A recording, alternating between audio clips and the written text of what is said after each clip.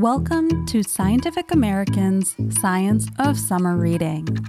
I'm your host, Deboki Chakravarti. Sometimes on Science Talk, we have conversations with authors about their books, but this series is a little different. What I love as a reader is seeing how books can end up feeling like they're in conversation with each other, even when they're not written to do that. So this month, I've been taking on 2 science books at a time and just chatting with you about them. I've been talking through what the authors made me think and feel. Maybe you've read these books yourself. Maybe you've even had some of the same feelings. Or maybe not. And if you haven't read them, well, maybe this science book talk will inspire you too.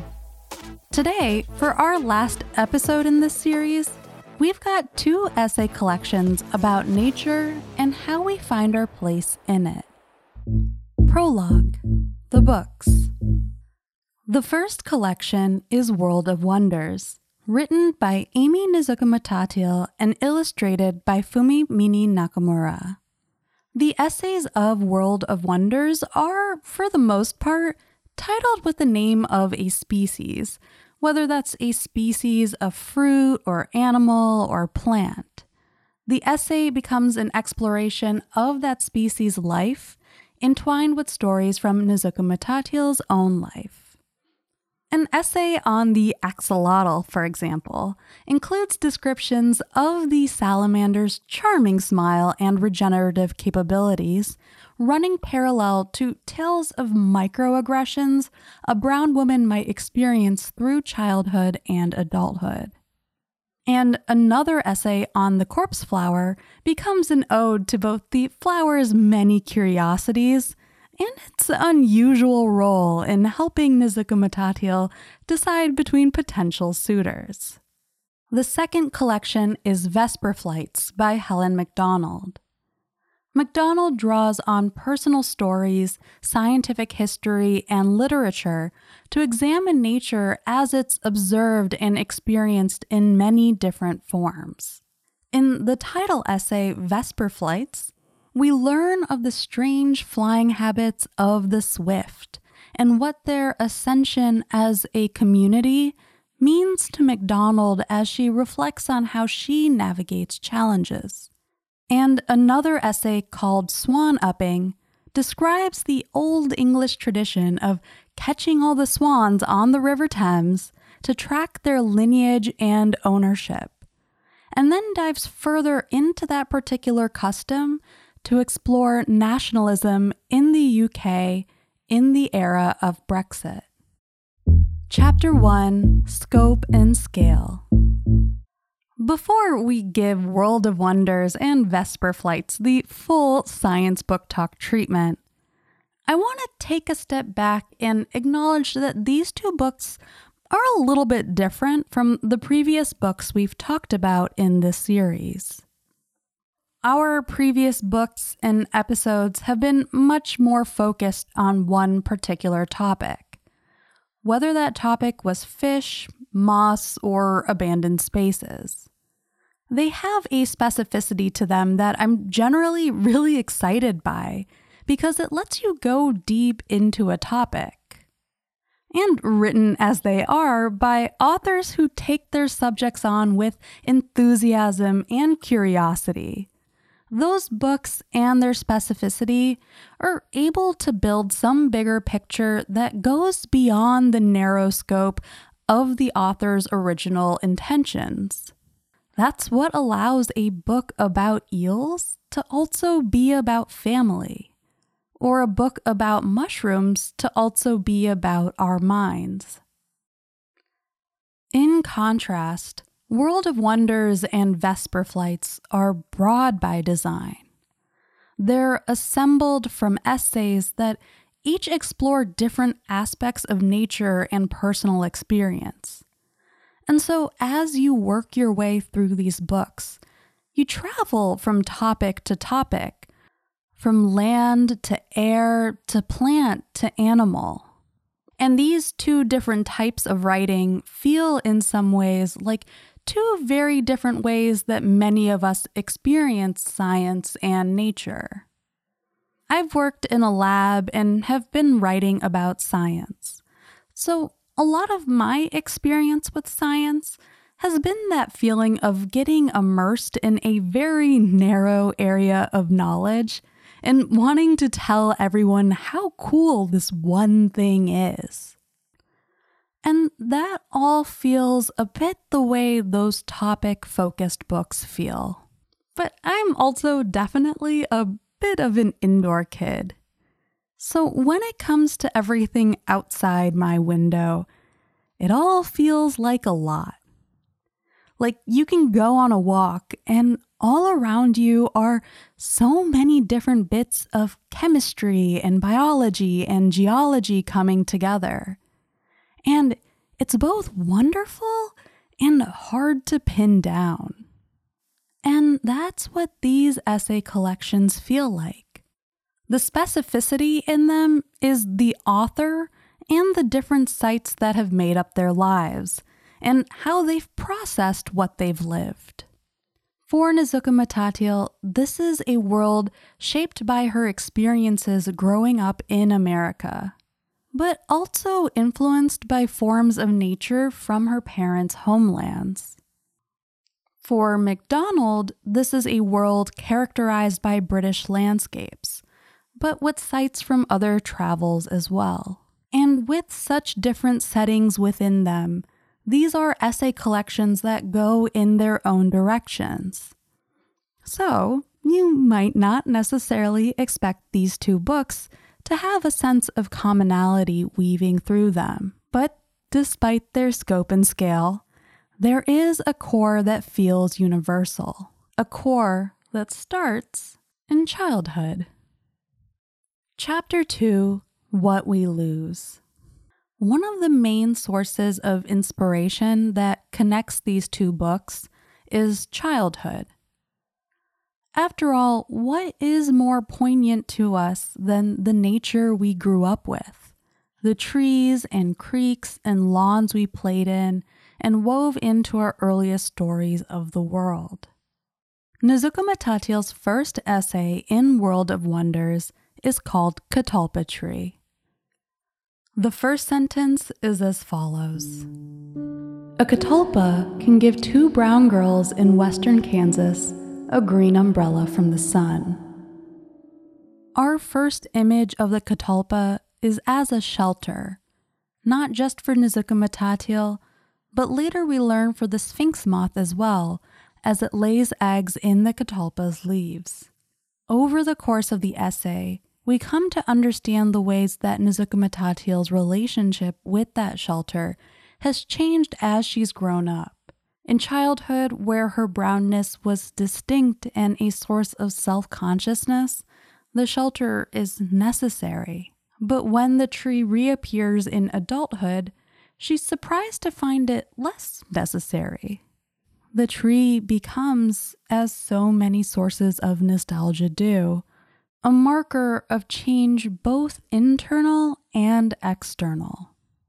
Macdonald documents her own similar encounters with nostalgia in the essay Teckle's Park, which starts, I shouldn't do the thing I do, because motorway driving requires you to keep your eyes on the road. I shouldn't do it also because pulling at your heart on purpose is a compulsion as particular and disconcerting as pressing on a healing bruise. But as she explains, Macdonald always looks, because she knows what the land looked like decades before from when she grew up in the area. She describes the way the meadow parkland turned her into a young naturalist, with its many insects and birds to identify and catalog.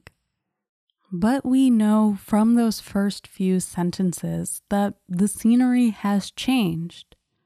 Some of those changes are routine, like the yearly mowing to trim the meadow down. Over the decades, however, the changes become more drastic. altering the area to something more like a soccer field than a home for wildlife. Macdonald writes, "When you are small, the things you see around you promise you they'll continue as they are forever."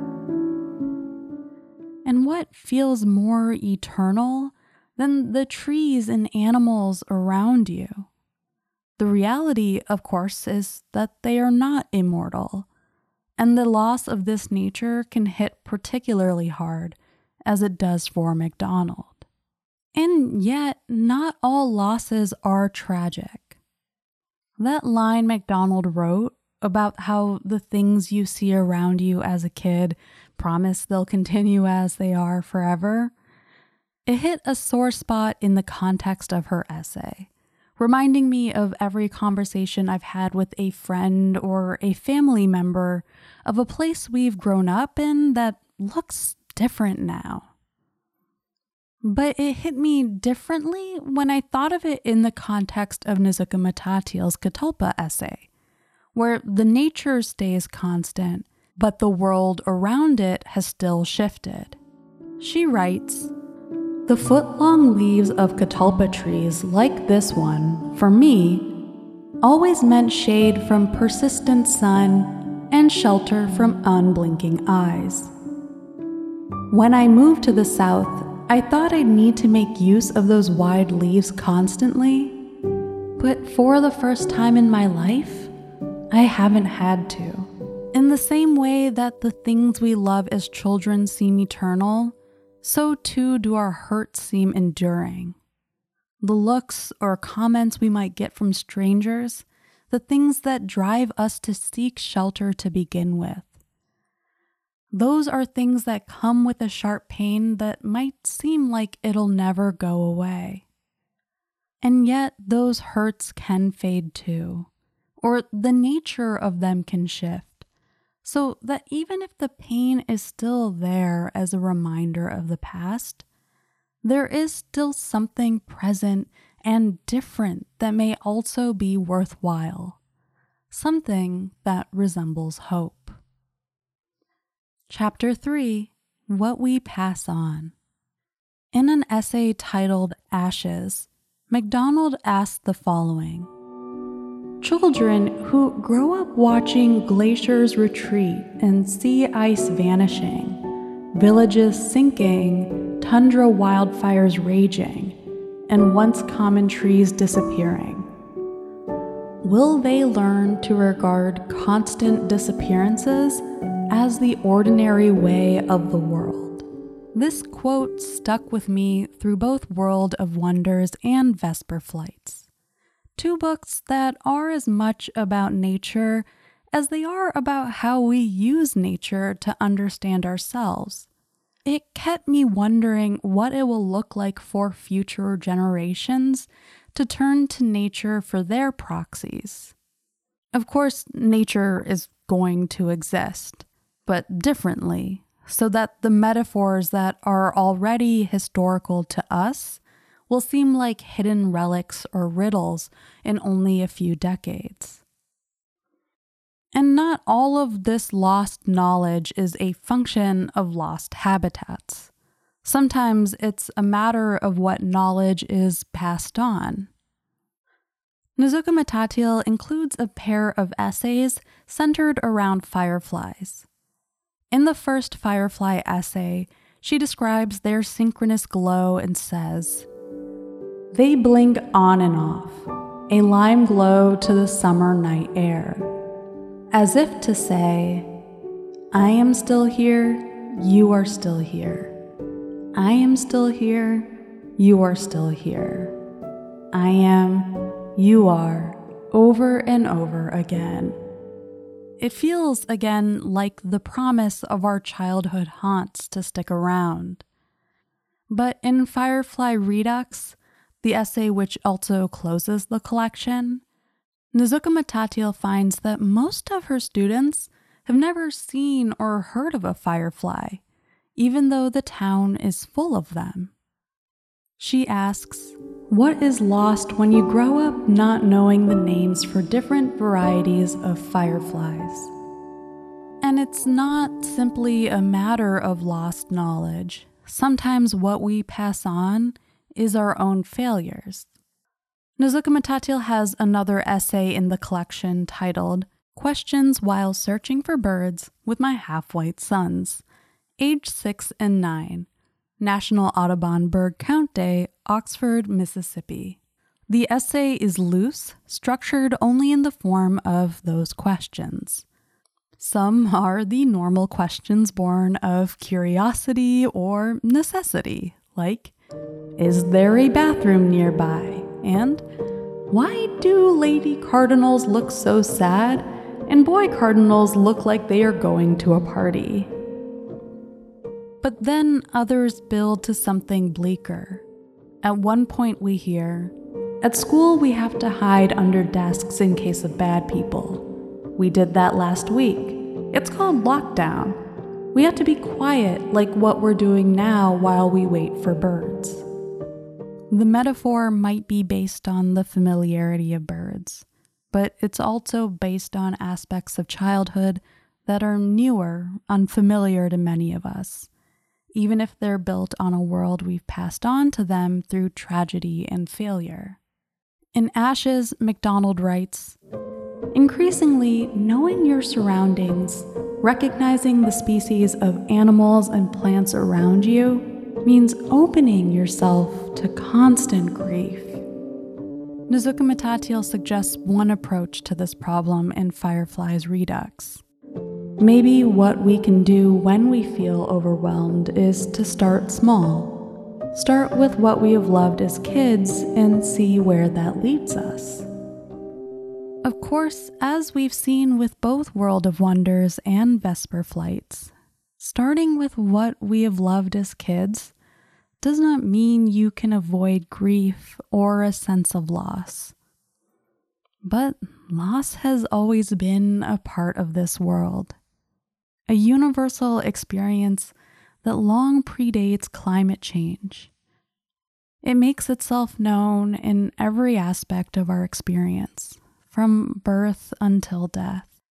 And with every loss comes the knowledge that the world still goes, a fact that can feel like a cheap comfort and reverent promise, all wrapped into one. There's a future on the other side, one that holds whatever hope we put into it. As Macdonald writes to close Teckles Park and its exploration of her childhood scenery, I know that what I am looking for beyond the fence is a place that draws me because it exists neither wholly in the past nor in the present, but is caught in a space in between. And that space is a place which gestures towards the future and whose little hurts are hope.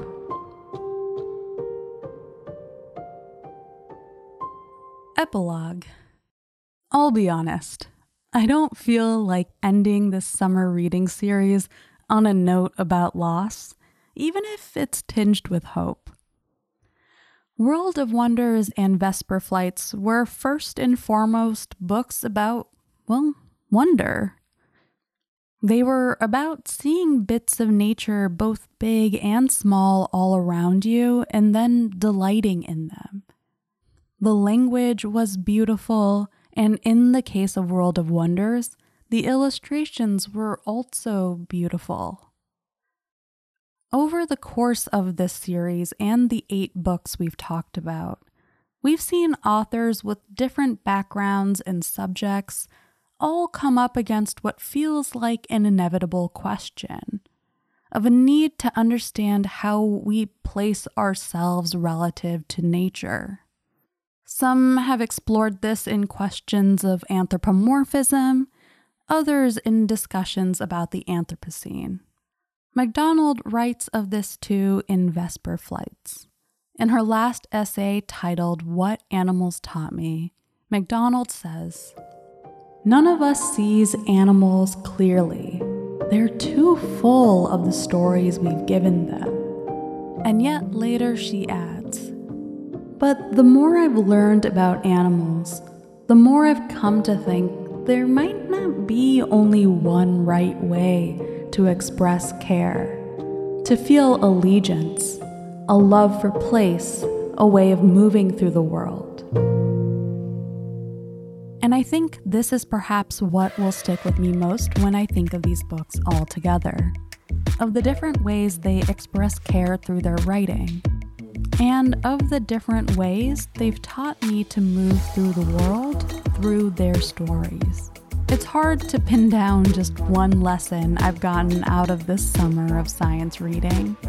It's more like a cloud of questions and facts and wonder, transportive the way any good book is, even if the world it's taking me to is right here. Thank you for joining me these past few weeks for Science Book Talk. I hope you've enjoyed the series and maybe also have enjoyed the books themselves.